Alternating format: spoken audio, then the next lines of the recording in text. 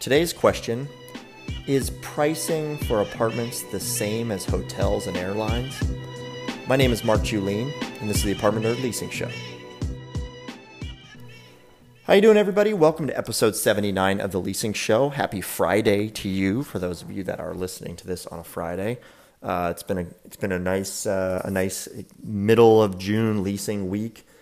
Busy for everyone, I'm sure, and I know busy for us here at JC Hart.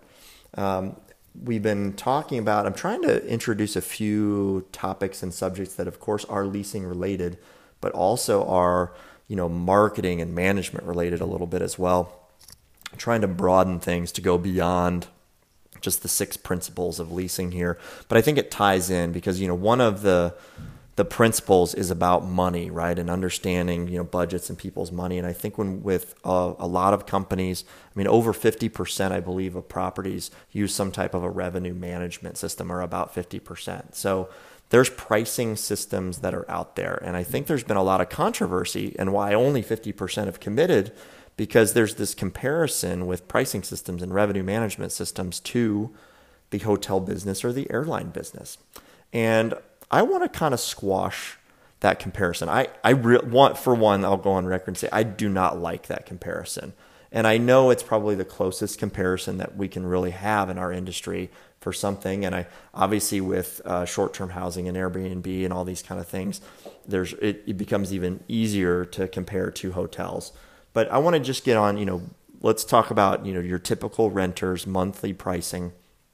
I actually think some of the systems that are in place out there for revenue management and pricing are too similar to airlines and hotels in that they change too frequently and they do not keep the customer in mind, as well as our leasing people and teams in mind as it relates to as frequent as they change and how they fluctuate and how they differ in the way that, by floor plan and different things like that. So I think there's a lot of great detail and there's a lot of controls within these systems. But I think when they were built, they were built way too much like hotels and comparing it to hotels and airlines, in which you're talking about more like commodities that also turn over every single day. The frequency of turnover with apartments is just not as much as obviously an airline seat or a hotel room, where they're expecting people to turn over nightly or to turn over even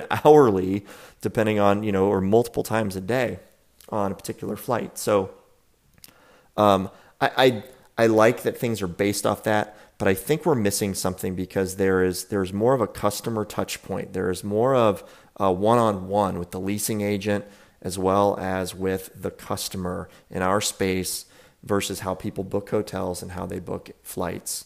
And that's where pricing can get really important because it fluctuates so much, because the frequency of purchasing happens so much more within those spaces, whereas in ours, the frequency just doesn't happen as much. So I think there's a better way to do pricing systems because of that.